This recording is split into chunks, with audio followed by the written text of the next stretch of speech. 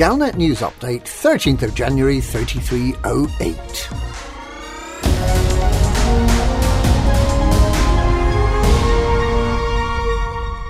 The Brewer Corporation has announced that it is delighted with the response to last week's appeal for the materials to build starports along the Colonia Bridge route. Both appeals were successful, with the Alcor one finishing only a few hours before the completion deadline.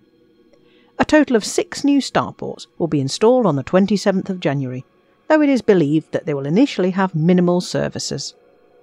The most helpful contributors to the appeal will be invited to submit names for the new starports. The boffins at Caine managed to deliver 335,000 tonnes. But that pales into insignificance beside the community of the Vault, who contributed 572,000 tonnes of computer whatnots, thermal cooling units and ceramic bits. The top 75% of those who contributed will be receiving pre-engineered size 3, 4 and 6 frameshift drives, which will be put into storage at McDonald's Settlement and Jack's Station within the next few days.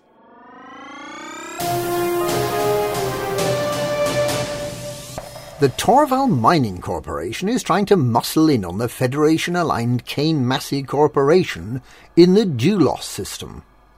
Both Caine-Massey and Torval have appealed for help in demonstrating just how good they are at collecting ridiculously large amounts of mined gallite, bromellite and samarium, despite the fact that no one really knows what an agricultural community will be able to do with so much cuprogallium, beryllium oxide and a really niche rare earth metal that's used primarily in magnets for breaking down plastics and for vitreous absorption of infrared light. So, if you find yourself at a loose end, both the Pride of Bitterwood and Smith Port in Dulos are willing to buy these materials from you for a handsome price. If you sign up as a registered supplier, you'll get a bonus at the end of the week-long event, and whichever side collects the most will also offer up to 30% off mining equipment. Although, if you're selling them gallite, bromellite and samarium, you probably have all the mining equipment you need anyway. Still, it's the thought that counts.